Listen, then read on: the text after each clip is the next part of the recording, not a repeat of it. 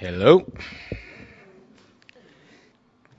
We are in John chapter 3. We're going to finish John chapter 3. We're starting at verse 22.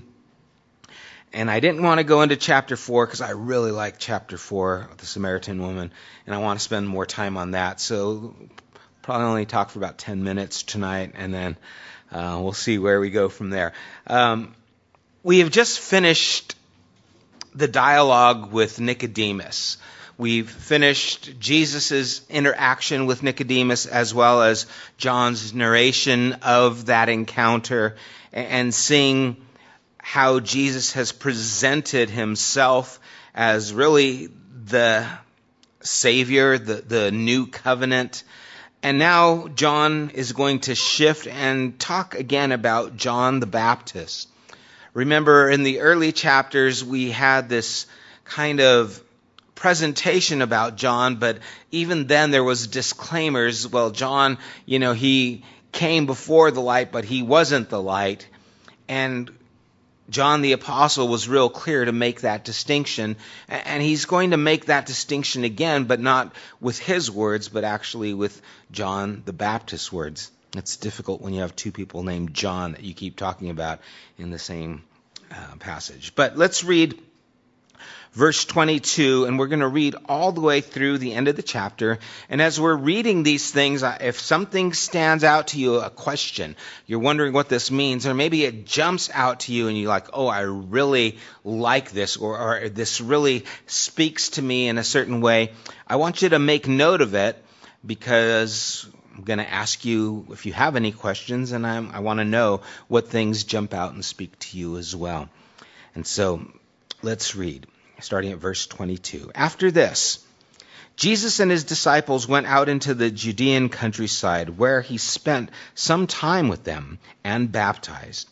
Now John also was baptizing at the Enon near Salim, because there was plenty of water, and people were coming and being baptized. This was before John was put in prison. An argument developed between some of John's disciples and a certain Jew over the matter of ceremonial washing. They came to John and said to him, "Rabbi, that man who was with you on the other side of the Jordan, the one you testified about, look, he is baptizing, and everyone's going to him." To this John replied, "A person can receive only what is given them from heaven. You yourselves can testify that I said, I am not the Messiah, but am sent ahead of him. The bride belongs to the bridegroom. The friend who attends the bridegroom waits and listens for him, and is full of joy when he hears the bridegroom's voice. That joy is mine, and it is now complete. He must become greater, I must become less. The one who comes from above is above all. The one who is from the earth belongs to the earth, and speaks as one from the earth. The one who comes from heaven is above all. He testifies to what he has seen and heard, but no one accepts his testimony. Whoever has accepted it has certified that God is truthful. For the one whom God has sent speaks the words of God, for God gives the Spirit without limit. The Father loves the Son and has placed everything in his hands. Whoever believes in the Son has eternal life, but whoever rejects the Son will not see life, for God's wrath remains on him. Let's pray and we'll get started. Father, as we look at these words, there are some powerful things that are presented here, and some really helpful things in how we conduct ourselves and live our lives. And we would like to allow these things to permeate our minds and the way we behave. Bless our time here. May it have an effect on what we do after we leave this place. We entrust ourselves and open our hearts and minds to hear your words. Speak life to us, for we ask it in your Son Jesus' name. Amen. Okay, so first of all, are there any questions that stand out to you in this passage? It's all clear to you guys.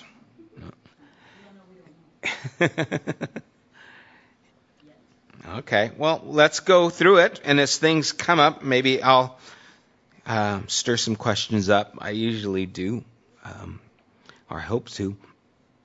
First of all, in verse 22, it says, after this, and so we would immediately think this is after the discourse with Nicodemus.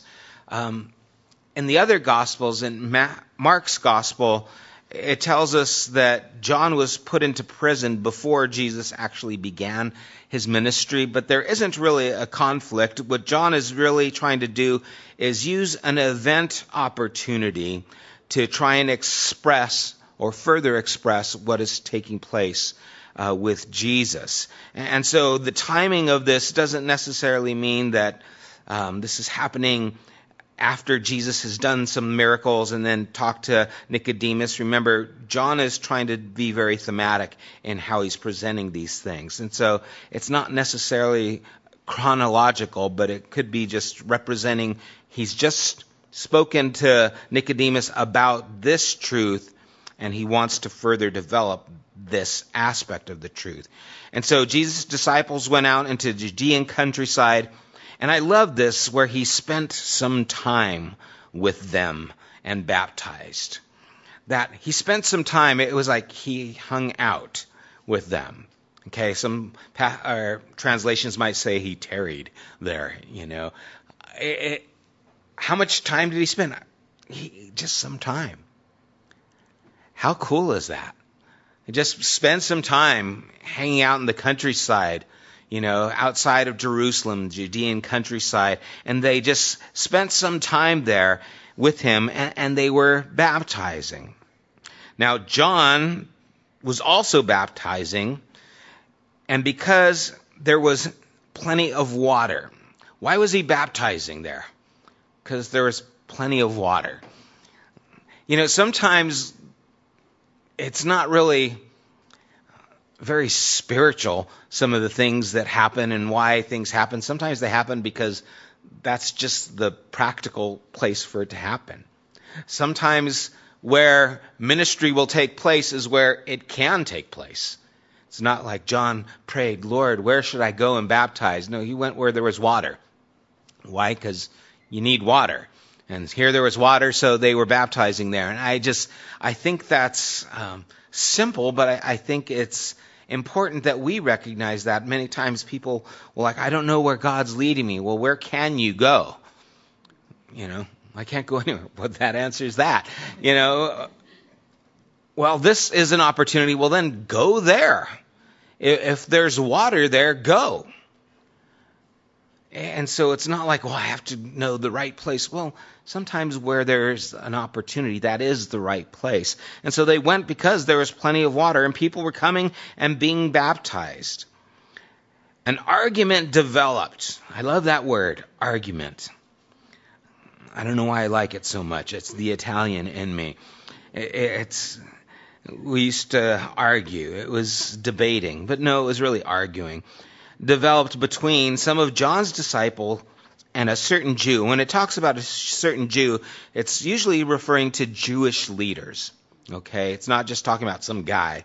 It's talking about those who were in the position of leadership. And throughout the gospel, whenever we see there was a Jewish, person mentioned in this way, it's referring to a leader. Over the matter of ceremonial washing. And we talked about this in chapter 2 with the ceremonial water pots that Jesus had them filled to the brim and then turned to wine. We talked about it being symbolic of Jesus changing from the old to the new and this new covenant that was happening, and it was symbolic of that. And the same thing is happening here. It's a contrast between the ceremonial religion and the development of a relationship. And so they were arguing about the ceremonial washing and how it was supposed to be done. And so they came to John and say, hey, listen, Rabbi, the man who is with you, which is Jesus, on the other side of Jordan, the one you testified about, look, He's baptizing, and everyone is going to him. They wanted to know what John's assessment of this was. Because here was the fact. Everyone is going and following this guy now. What do you think about that? And so this is giving John an opportunity to speak into these disciples' lives. They came to him asking him, what do you think about this guy? He's doing this over here. Everyone's going to him. Now, there's a responsibility given to anyone who has a position of leadership or the ability to speak into someone's life. There is responsibility to be able to say the right things, to do the right things. And so here come some people arguing. Where's everybody going? We had something good going here, and now everybody's leaving. And they're going to follow this guy who was there on the other side. Is that okay with you? And he's pushing us into a recognition of priorities. Because John was doing something significant. But now something more significant is taking place. Will John hold on to what was significant, or will he relinquish hold so that something more important can take place? That is always true in our relational aspect with Jesus. There are times when we just need to let go of what we're familiar with, what we're comfortable with, so that something better can happen. Something more can happen. And the more we try to hold on to the way things are, we will find ourselves actually limiting the progress of those around us. And you can see this throughout the history of those who have been Christ followers. I mean, in our recent time and decades, how music has changed. There was a time where you would not dare have a guitar or drums in a service. You wouldn't dare. Some places still won't allow it, because it was considered, the devil's music, or I don't know what they considered it. But they weren't used to it, and so they held on to the piano and the pipe organ, or whatever else they were used to, but usually the keyboard in some way. And so that was what they were familiar with, and so this new form of expression didn't take hold and was resisted. When we had, a couple of months ago, I had Brian and Boy come out and just do spoken word instead of music for our time of worship. It was very interesting, the response I got. I had some people come up to me, usually those under 30, and say, I really like that. That was so cool. And then I got wind of other responses from those over 30 that said, I didn't really care for it as much. And I thought, how interesting.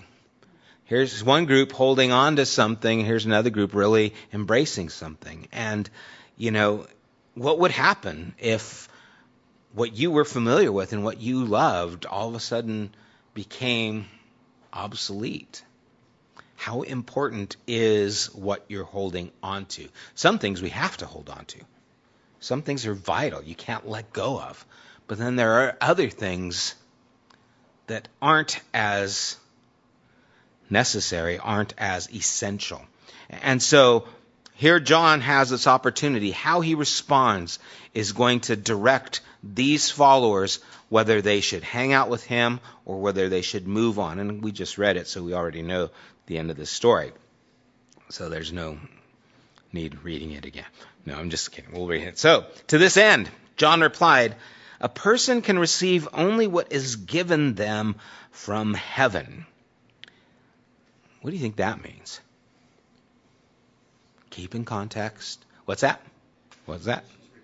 She's. I saw your lips moving, but I can't hear what you say.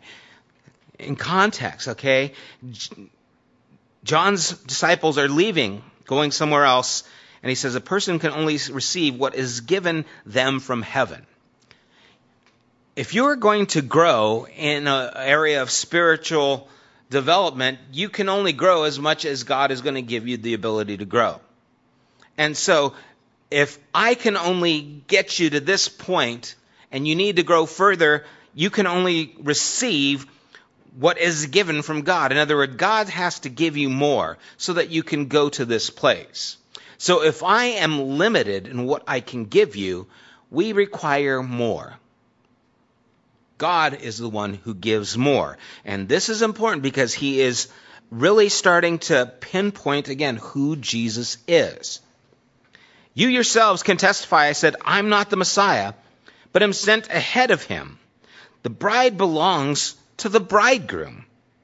The friend who attends the bridegroom waits and listens for him and is full of joy when he hears the bridegroom's voice. That joy is mine, and it is now complete. Now, the bridegroom's responsibility was to get married. It was his best man that we would call it now. It is the guy who was waiting on the bridegroom. It was his job to make sure that everything was taken care of. He was there to go and get the bride. He was also there to guard the bride, to make sure no one else would go in. Because remember, this festival lasted for a week, this marriage ceremony. And after the week-long ceremony, the bride would go into the quarters, the tent, wherever they were going to consummate their marriage. She would go in there, and the attendant of the bridegroom would stand and make sure no one else went in. And then when he would hear the bridegroom's voice, he would say, you can go in. And so that's what he's talking about here. How he says he would wait for that voice, and then he would smile and say, all right, go ahead. Why? Because you're the one. You've been betrothed, you've now fulfilled the ceremony, and now you get to go into your wife. You're the only one. I've been here making sure everything is set so that when you came, you could go in. Now, Israel is very familiar with this typology because they've always been referred to as the bride. So, the Lord is coming for his bride. And so they're familiar with this picture, and John is just typifying that so that they understand, I was just here waiting for the one, the bridegroom, Jesus, who in their minds, again, would start to think, the bridegroom, well, if we're the bride, who's the bride? Oh, that would be God. And so that's really where he's going with this. He must, and then verse 30 is just very powerful, he must become greater. I must become less. First of all, notice that it's absolutely necessary. He must become. He must increase. I must become less. Become greater, become less. What does that mean? What do you guys think that means? When John is saying he must become greater, I must become less, what is he talking about? Back down from his position. Okay. Right? The humility. Okay, the bridegroom is here, so I need to get out of the way. Okay, the bride's coming. I'm no longer welcome around here. It's time for me to exit. Let the bridegroom and the bride have their time because that's my job is done. Okay, I was here for a purpose. My purpose is over with. Now this purpose is taken over. So I need to know when to step down and get out of the way. And again, this is very poignant because there are times when we can hold on to the things that we want to see take place, even though God is wanting to move things further along. And how many times does that happen in church circles, where maybe a leader or a pastor or someone in authority is wanting to control things and then limits what can happen in the lives of other people. And those are things that can be detrimental. You know, when someone feels this desire to move forward and maybe, you know, go out and reach another people or start a different work in a different area, and they're just feeling like, you know what, I really want to take the message of Jesus to this country or to this group of people. But when this person leaves, it's going to leave a hole in the ministry that he's a part of. Well, if you leave, who's going to take care of the children? If you leave, who's going to take care of the books? Or if you leave, who's going to take care of the youth? If you leave, it's going to be detrimental to what's happening here, so I don't want you to leave. And those kinds of things can happen.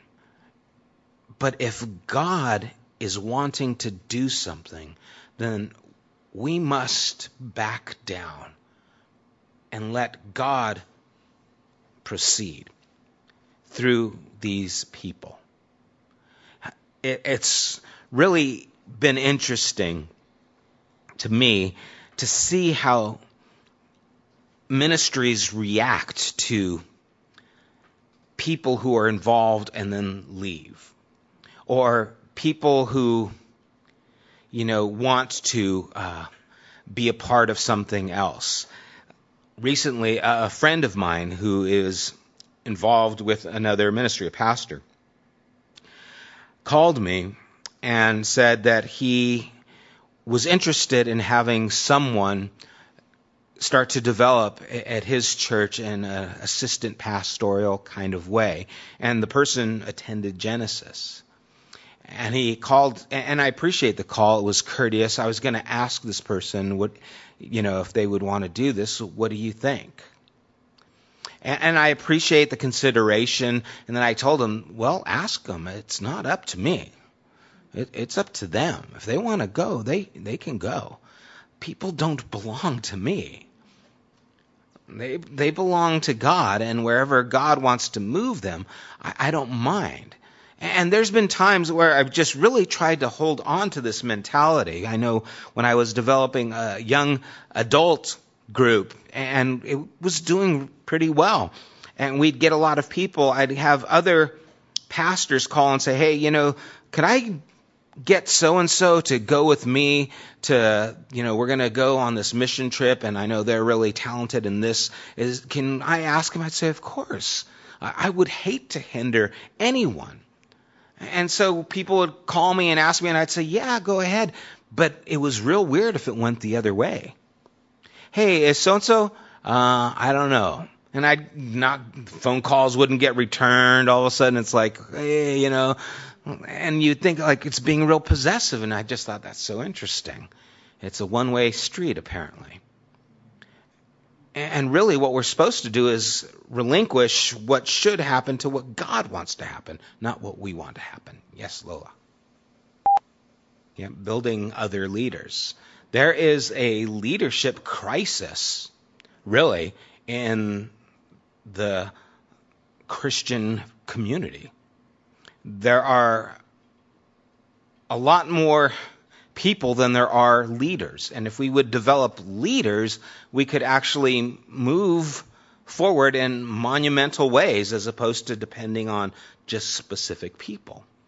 And so what we have done, or has become the norm at this time, has been to develop bigger and bigger and bigger. And so you have mega churches, and I'm not saying that those things are bad in and of themselves, but at the early onset of this movement, everyone was a part of the movement. It wasn't just the leaders. Everyone was seen as active. When we went through the book right here, right now, that was the whole point. Having this missional aspect of discipleship, that everyone is supposed to be involved, that the work of God can increase exponentially if everyone saw that potential. Yes. Right. So Moses was encouraged to extend and give that. There's a great book by Seth Godin called Tribes, We Need You to Lead Us. And it's all about the change that's taking place in our culture, that we don't need managers as much as we need leaders. A manager just makes sure everything is getting done. But what's happening is we need people who are innovative, people who are able to take things further and be self-motivated to push things along instead of just manage the status quo. And those businesses that actually do well are those who create leaders and not just have managers to keep everyone where they want them to be. Those companies will be left in the dust for those who are innovative and allow other people to voice how things are going to be done. How many times have maybe you worked in a warehouse and you're doing something and you're thinking, why are we doing this? This is stupid. Why don't they put the baler next to the boxes so that you can just walk right there and get them? Well, that's just how it's done. Management has, said this way. Well, that's stupid. But we don't say anything because management says, where if management would listen, hey, Joe in the warehouse says we should move the baler to be closer to this. That's a good idea. Right, Joe? It's just, that's what's supposed to happen. You hear from the people who know what to do and know how to do it better, and guess what? It's an advantage to the business. Well, in this movement of Jesus, when God is at work in a person, you need to see and recognize that work and allow that work to take place. What would happen if the disciples heard about Paul and said, you're too renegade for us. No, you're not in. And they squashed what Paul was doing in reaching the Gentile world. Because what he was doing was off the charts from what they were used to. And because they recognized what Jesus was doing in this man, they wanted the work to increase. This work needs to be emphasized. It must be greater than just what we want to take place. And so important lessons for us to learn. John's Baptist's task had been to bring Israel and Jesus together, to arrange the marriage, so to speak, between Christ, the bridegroom, and Israel, the bride. And the task now was completed. He was happy. And it was time for him to just fade because his work was done. He wasn't there to try and hold on to this, but to actually relinquish it and let it go. What would happen if in our churches we would recognize when God is doing something somewhere else, that it would be good to be a part of what he's doing somewhere else and not just try and do everything ourselves. We want our own everything. The reason we're partnering with the Episcopal Church in Haiti is because they've been there a long, long time. They know what they're doing. They're being effective with the works that they're doing, especially in the area of schools. And so it seemed better to partner with someone who knew what was going on than just try and do our own thing. And go in there blind, we've got zeal, but we don't really know what's going on. What would happen if churches really saw that and would unite together in things that were more effective? What about some of these places that have wonderful buildings that are empty? Every Sunday, 10 people go. And they have room for 200. But they have 10, 15 people. The building's paid for and they're able to keep the lights on, and, maybe the pastor lives on the property on another house, but this has just been going on this way. And then there's this place that is it's just exploding, and they're looking for a place to meet. They're just dying to have a facility. And maybe they have a lot younger people, and younger people don't have money usually, or not as much, and so they don't have the resources that are necessary. What if this place that was really established but just not doing anything would say, you guys are doing a lot. We're just going to partner with you? What's that? There'd be more growth. Yeah, it'd be, and what a expression of faith to the world around them. To say, hey, we're with you. This isn't about our name. This is about what God wants to do. And so all our resources, we're going to put them at your disposal so that you can do more with them for the sake of Jesus. Because that's greater. We just need to become less. We'll help you. We'll come and serve alongside of you. That's just would be a powerful and a wonderful thing to see take place. But it's hard to let go. It's hard to let go. Verse 31, we'll continue. The one who comes from above is above all. Now, this is speaking of Jesus. And these words, again, now are most likely John's, the beloved's, commentary on what John the Baptist was saying. There's kind of a shift that's taking place here. And so we are to be about Jesus' agenda, not simply our own, because he is above all. The one who comes from above is above all. The one who is from the earth belongs to the earth and speaks as one from the earth. The one who comes from heaven is above all. He testifies to what he has seen and heard, but no one accepts his testimony. And so he's bringing this kind of picture here that, if someone's from a different country, if they're going to tell you about that different country, well, you'll listen to that one because they know. They've been there. It's one thing to read about or to hear about something. It's another thing to live there. And so the person who's from that place can tell you about the place. But if you're from your place, that's all you know. And that's really the distinction that he's making here. The one who is from heaven, he can tell us what God's desire is. Why? Because he's with God.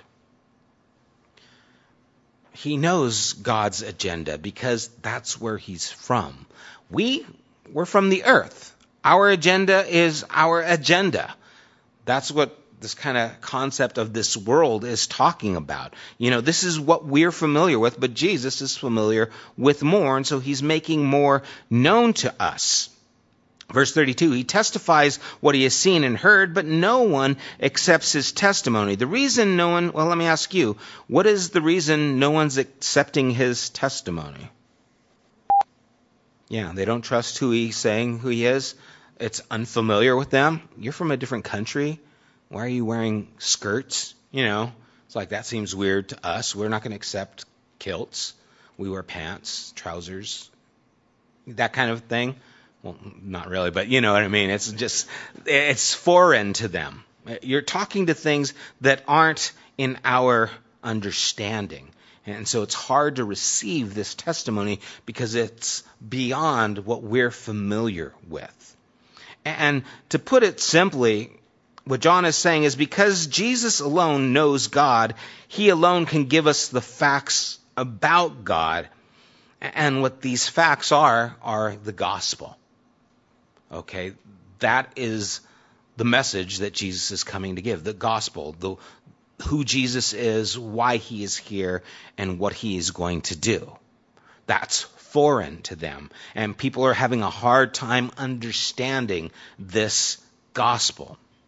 It's not the religion that we're used to.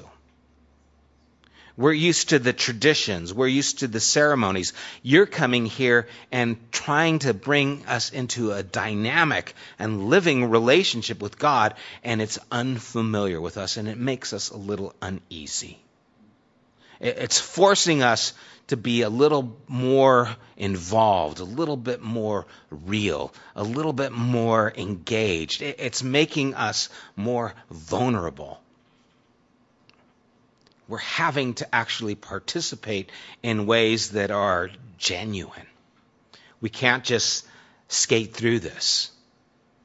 We actually have to live in relationship with. And that's unusual for us. And so that's why they're not accepting this testimony. Whoever has accepted it has certified that God is truthful. And that idea, certified, has given their stamp of approval. You know, if a letter was going out and you approved everything in it, you would put your stamp on it, you know, your signet ring, and say, yes, this has my blessing. This has my approval. What this says is true. And whoever has accepted this has certified, they've given their stamp that God is truthful. For the one whom God sent speaks the words of God, for God gives the Spirit without limit. There was a phrase that was very common. The Jewish people themselves would say that the prophet has received from God a certain measure of the Spirit. You know, when someone was speaking, they have a measure of God's Spirit. And so that measure of the Spirit was reserved for, you know, the people that God would give that. And now the full measure, everything is given to Jesus. And so the Hebrew thought is to have the full measure means you are speaking as if God is speaking. In the beginning was the Word. The Word was with God. The Word was God. John is really echoing what he's stated from the beginning. God is speaking. He has the full measure. It's without limit. And then also in Hebrew thought, the Spirit of God had two functions. First, the Spirit revealed God's truth to men. And the second is the Spirit enabled men to recognize and understand that truth when it came to them. So the Spirit revealed and then helped people to understand. Listening to Jesus is to listen to the very voice of God. And so the Spirit is giving them the ability, the Spirit who is without measure. In verse 35 it says, the Son, or the Father loves the Son and has placed everything in his hands. Again, this is a clear picture in their mind, that of an inheritance. The Father has given everything to the Son, so the Son is now in control of everything that belonged to the Father. Again, this is very clear, expressing that Jesus is no less than God. Whoever believes in the Son has eternal life. But whoever rejects the Son will not see life, for God's wrath remains on them. Well, if Jesus is God, whoever believes in the Son has eternal life. So connecting Jesus to God, you believe in Jesus, you're connected to eternal life. God is eternal, his life is given, but whoever rejects the Son will not see life, for God's wrath remains on them. Any thoughts on that? I'd like to hear your guys' thoughts on this whole wrath of God thing. Yes. Yeah, Jesus wasn't what they wanted. They wanted deliverance. He wasn't bringing that. And so he definitely wasn't that. And so that could, again, you're not what I want, so I'm going to reject the truth that you offer and submit my own. Whoever believes in the Son has eternal life. We've talked about this quite a bit, and so I don't want to hammer it out too much, the whole eternal life. If you are connected to life, you have life. But if you're separated from life, then you're not going to have the life. But the whole idea of God's wrath remains on them. I think it's interesting, the word remains. It's something that is there, because if you're not connected to life, then there is an idea of the wrath. And I've been thinking, just in light of some conversations that I've had, just about how wrath shows up. A friend of mine, as I've shared a few times, lost his son, committed suicide earlier this year. And he is writing some of the most brutally honest blogs I've ever read. And they are powerful, and they are poignant, and they're truthful. He talks about being angry with his son. He talks about that anger, how it shows up in his life. And I was thinking about the wrath of God, because here is this father who is so angry at what his son has done, not only to his family, to himself, but you see, the father recognized, and he talks about it often, all the good things that were in his son. But his son did not see those things. And there's an anger there because he didn't live to the fullness of the life that the father saw that he could live.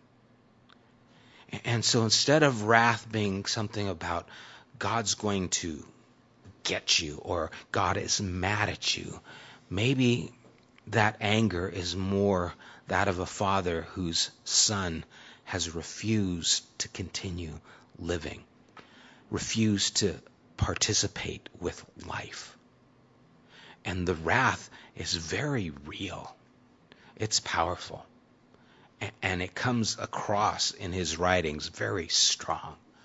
His anger towards his son, towards circumstances. What if the wrath of God, God's wrath remains on them, is that kind of an anger? You know what? I had life for you. Because the scripture tells us he's not willing that any should perish, but that all should come to the knowledge of repentance. God's not pleased with anyone perishing. What if God is that father and we are like those kids who take our own lives because we just refuse to connect to life? And so the wrath that remains isn't God getting us. It's God's anger because we refuse to live. Just a picture that came to my mind, and just trying to bring these thoughts to some kind of, clarity. Because he has given us the ability. What are we doing? As this friend talks about his son, he talks about his creativity, he talks about his sense of humor, he talks about his brilliance, and all these things. And you just see through the stories he tells of all the potential that was there. And he refused to live in it. And so that wrath is there. It just might be a way of looking at wrath. Maybe not so much in that I'm going to judge you, I'm going to get you because you didn't believe in me. But because I had life for you and you didn't live it. The wrath is there. Just a thought. Any thoughts on this passage or questions? Well, I remember where Christianity began, where faith in Christ began. It flourishes in places where people are opposed. To me, the fact that they won't allow us to pray in school really doesn't matter, because you can still pray in school. They can't stop you from praying. They couldn't stop the church from meeting. They can't stop those things.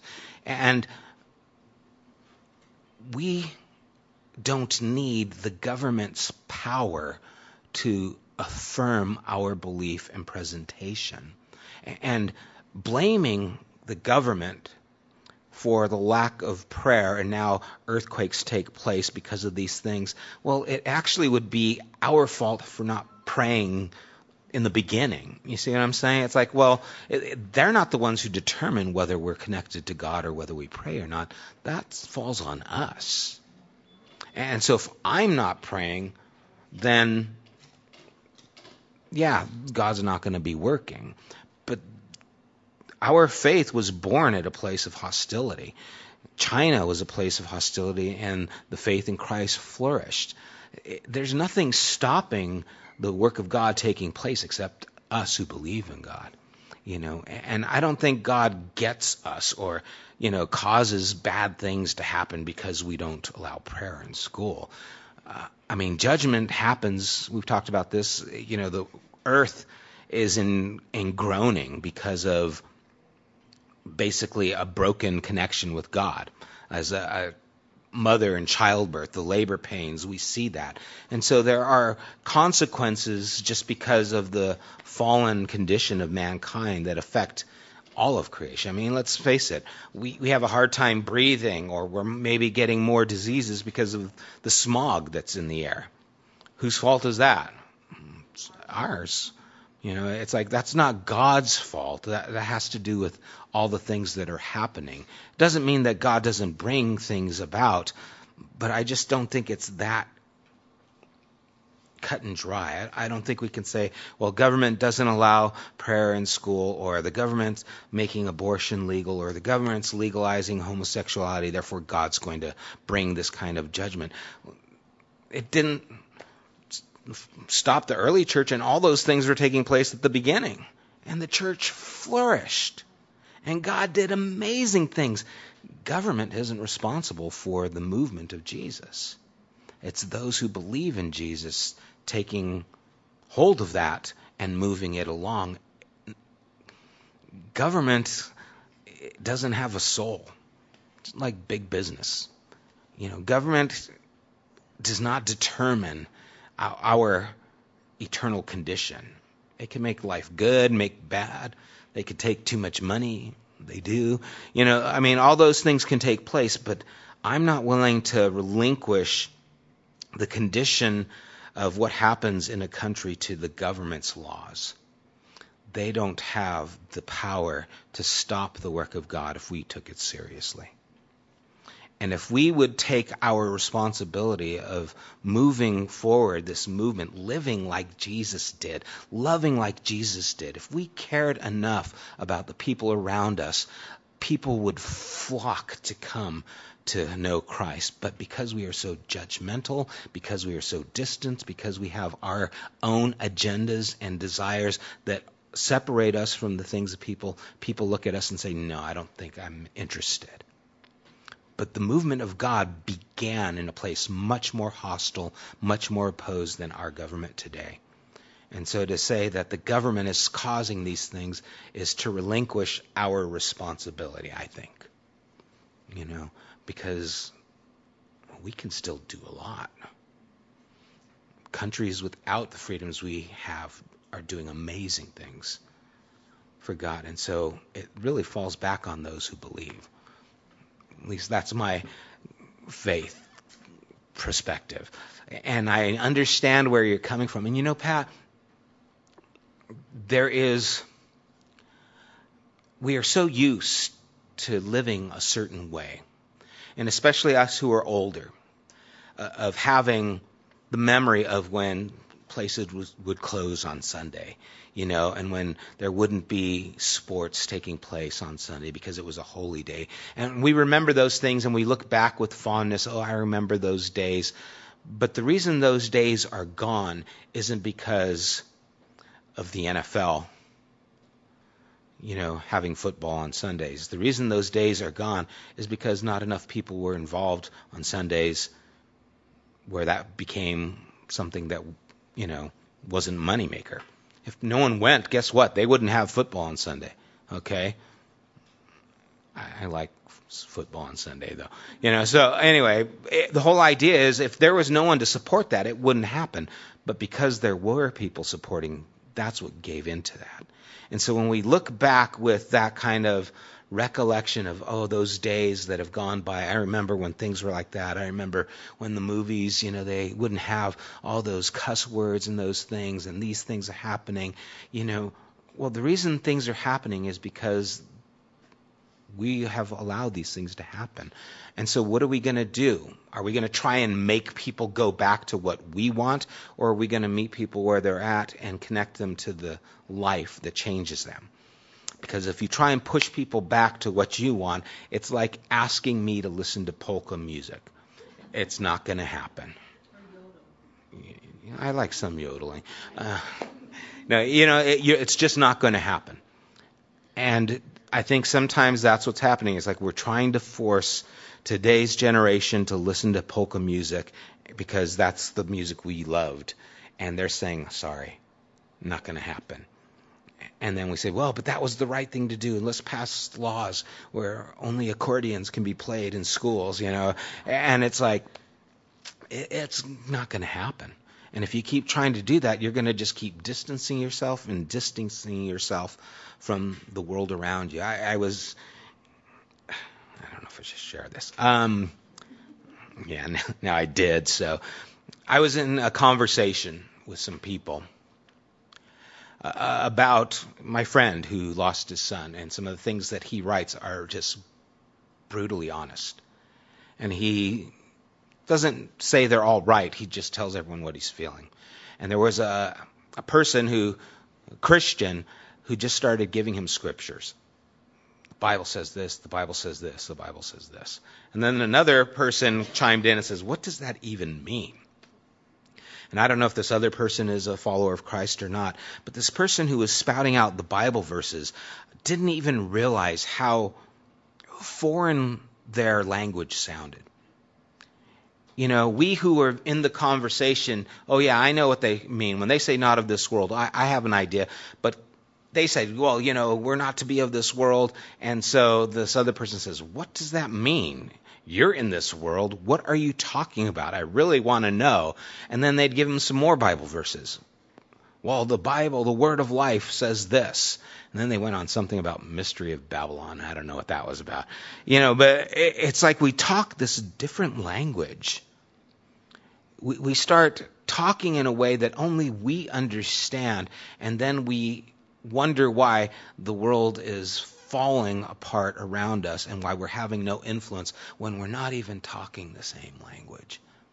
And we're talking a language that makes sense to us, and we're living in a place that was familiar with us, but things have changed, and the gospel needs to move forward, not us get back. Because if the movement of God, and I know, oh boy, this could cause stirring, but if the movement of God would flourish under a socialist nation, would it be worth us being socialists so that the movement of God could take place? Would it be better for that to be greater and us to decrease? I don't want a socialist nation. That's not my inclination. I don't think that's beneficial. But what if that's where the movement of Christ would take place and take off? Would I try and hold on to my old way, even though this could be... You see, governments are going to rise and they're going to fall. They're going to come and they're going to go. The work of God doesn't care if you're a dictatorship, if you're a communist, if you're a capitalist, if you're socialist. It doesn't care. It cuts through every one of them like it's butter, because it cuts to the need of the human soul. And so whatever the political condition and climate is, the gospel message is relevant there. And if we try and hold on to some specifics and we don't see things that are more important, we can find ourselves fighting against the culture that we're trying to reach. Wow, I can't believe I said all that. Whenever there's oppression, the church has always flourished. And so, yes, Lola.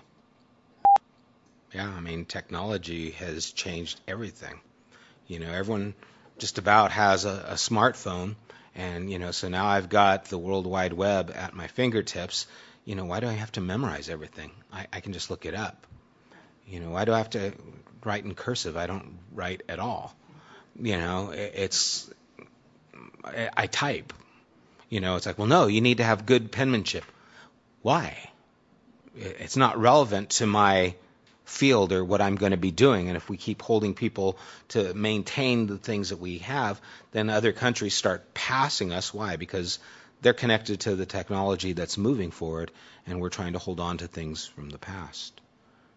And yeah, I mean, education, gosh, it's in the last 20 years, it's changed completely, and how people can learn and what's available to us to learn. And if we don't recognize that, then we're following an old model, that was actually put out by, the English years ago, when they had colonies all over the world, and they needed to have people think the same way wherever those colonies were. And so you taught people the basics, and then you shipped them. Well, you didn't do that, but they would go over to this other place. And so now I had someone in a different colony on the other side of the world who could function just like me, because they did math like me, they did the reading like me, they did all these things just like me. But yeah. And so, it's how do I produce myself in these other ways? But now we've got the computer, so now you can do it all online. And now technology has changed the way we can interact. And it changes the way we should interact. When I was in Haiti and I'd go into a classroom that had computers, they'd be on Facebook in Haiti. Yeah, I had some people that wanted to be my friends. I actually have a couple of Haitian friends on Facebook. I don't know what they're saying. It's Creole, and they have that C translation, and it never makes sense to me, right? But yeah, I mean, it's changed everything. So here's a third world country, and they've got computers. And even when we're really going off tangent, but this is fun. Even when we go to another country, okay, well, let's get them all pens and paper. Why? We don't use pens and paper. Let's get them computers. Let's get them online so that they can connect to the rest of the world. Why do we want to start where we used to be instead of take them where we're going? It's, well, okay, we're going to give them, all these books and things. Well, shouldn't we just jump ahead? It's actually costs less to try and bring the internet to them than books to them. But I remember books. Oh, I love the smell of a good book. I was talking with the gal who cuts my hair, and we were talking about books to read. And I said, well, don't you have a Kindle yet? And she's like, no, I like books. It's like, okay, you can hang on to your books, but I'm telling you, I know it does. It feels good. But, if I'm going to get a classroom in Haiti 10 books, how much is it going to cost to get them those books as opposed to get them something that they could actually have a pad and just download it? It would actually cost them less to give them the technology to go online than it would to ship all the books to them and start getting them. But we're so conditioned, well, we got to get them to do what we have done, and we can push them ahead. Why? Someone needs to think about these things. So, almost everyone in Haiti has a cell phone. I couldn't believe it. 12-year-old boys with hardly any shoes on cell phones. Why? Because it's a necessity for them to do any kind of transaction or connection. The cell phone became staple, and they're very cheap, and it's a necessity. And so we think of it as a luxury. You need a cell phone. No, it's a luxury. Kids shouldn't have cell phones. And maybe that's true. Maybe it's not. I don't know. But I'm glad my kids had a cell phone. I was mad at them when they didn't answer, though. Yeah. Isn't that frustrating? Yeah. I do. Yeah. Well, then when they don't answer the text, where are you? Anyway, we're really sidetracking. Where's John 3 in this? Anyway. Yes, Mike. I don't think God works that way. I think the wrath of God, again, is something that happens as we step into areas that we bring upon ourselves more than God's going to throw this. I mean, think about it. When a tsunami hits, and you say, well, they're all this religion. Well, there are also a lot of children. There are also a lot of innocent people. Is God just going to, throw that at them as well? And it begs those kinds of questions if God's going to do those things. Now, it doesn't mean that God doesn't ever bring judgment on societies and things like that, because God is working for a plan too, just like we are. And so God might want to establish something just like we would want to, and he has the right to act and to do, just like we would. And so I don't think that he can't bring judgments and things to a society to shift how he's planning to work. But I don't think it's automatic, we do this and therefore this happens. I mean, there's just so many. We are very selective in how we think about those things. And then we discard the things that don't happen. I mean, probably the majority of abortions that are taking place in China. Okay?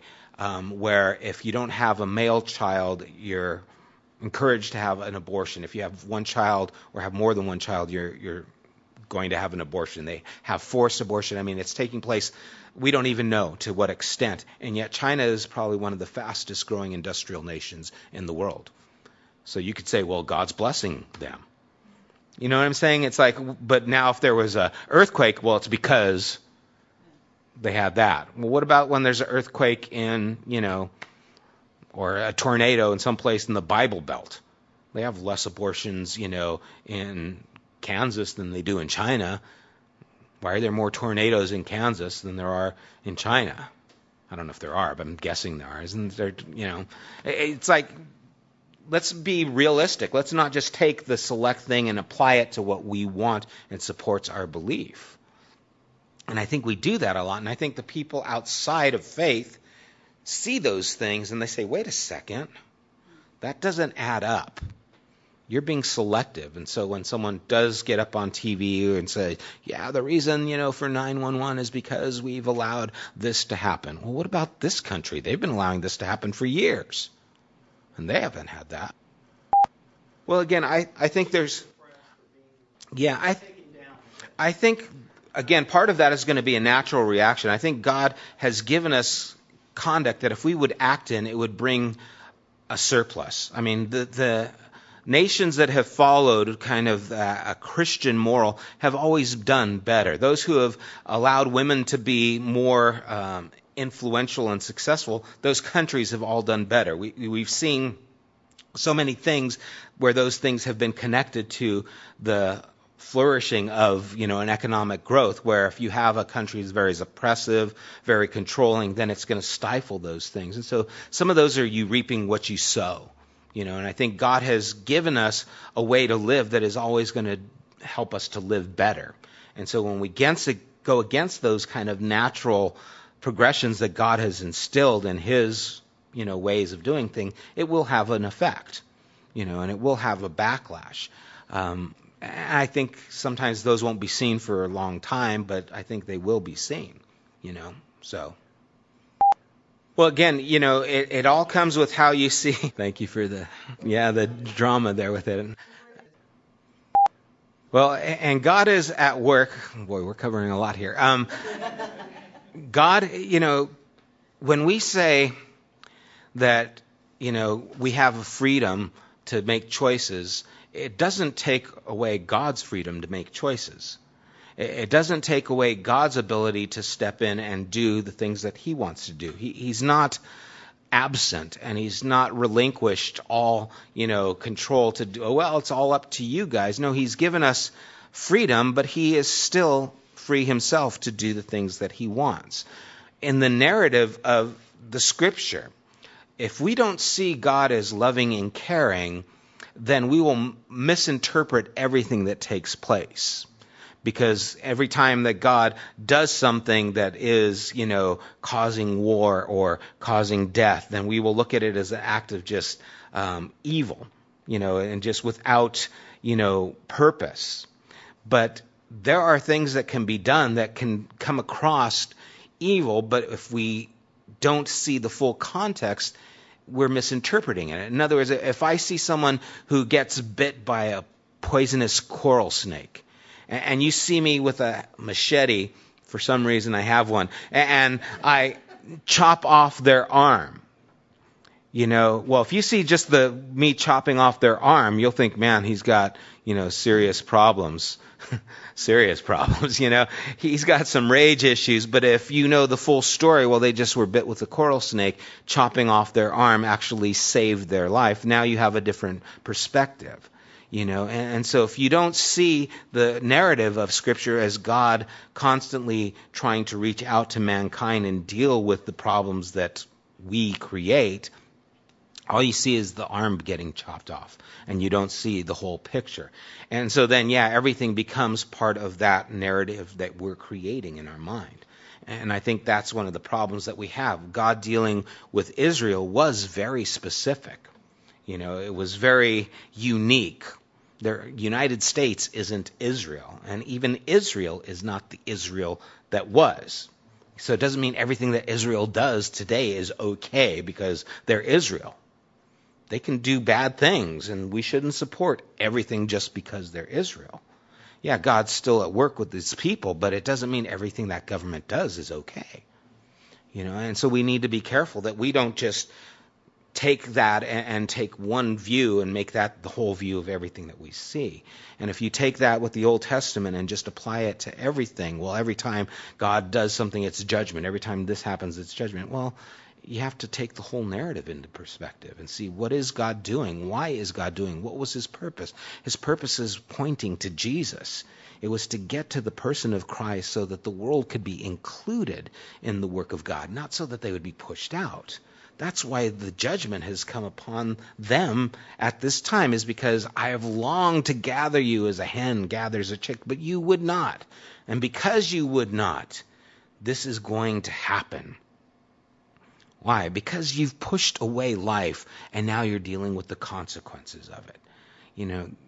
That's taking place in our lives as it did in Israel. If we push God away, we're going to suffer the repercussions individually and then collectively and then nationally. Those things will develop, and we have to own our responsibility. But it's not the government's fault. Government is made up by people. Rome was toppled by from the inside, wasn't the outside. First it corrupted in the inside. Christianity flourished and became the dominant belief when Roman was persecuting them. How'd that happen? Well, people. They didn't care. They believed. They did what Jesus said, and it had an effect on everyone around them. If we would do the same thing, it would happen with us. And it wouldn't matter if we were in Russia, Afghanistan, Syria, China, the United States. If the people would connect to God, it would change the landscape of the world around them. And that's what we're called to do, I believe. Doesn't mean you can't be involved with government. Okay, no more questions. Let's pray. Lord, thank you for, again, the inspiration that prompts us to ask questions and to seek you and to want to know answers and to want to know you and what the reality is of what you want in us and through us. And Lord, I pray that you would inspire our hearts, our minds, our lives to not want to hold on to things that should be made less, but to exalt things that need to be greater. And may we guard our hearts against our own traditions that would hinder your working in the world around us. May we not be the people who want to see things the way they were and it be a detriment to the way things can be. Father, may we have the courage to step out of our comfort zones and engage the world around us in a way that's dynamic, in a way that's powerful, in a way that is holy, and apart from partiality and apart from selfishness and pride and arrogance. May we be selfless as you were selfless. May we be pure so that our words resonate with how we live. May we be genuine. Lord, we're not here to compromise. We're not here to make everyone feel better. We're here to challenge the world around us, that there is life waiting for them in your Son. And if we have the Son, we have life. But if we don't believe, then your wrath remains. May we understand that, and may that be fuel for our hearts to try and connect people to your life. We do ask this in Jesus' name. Amen.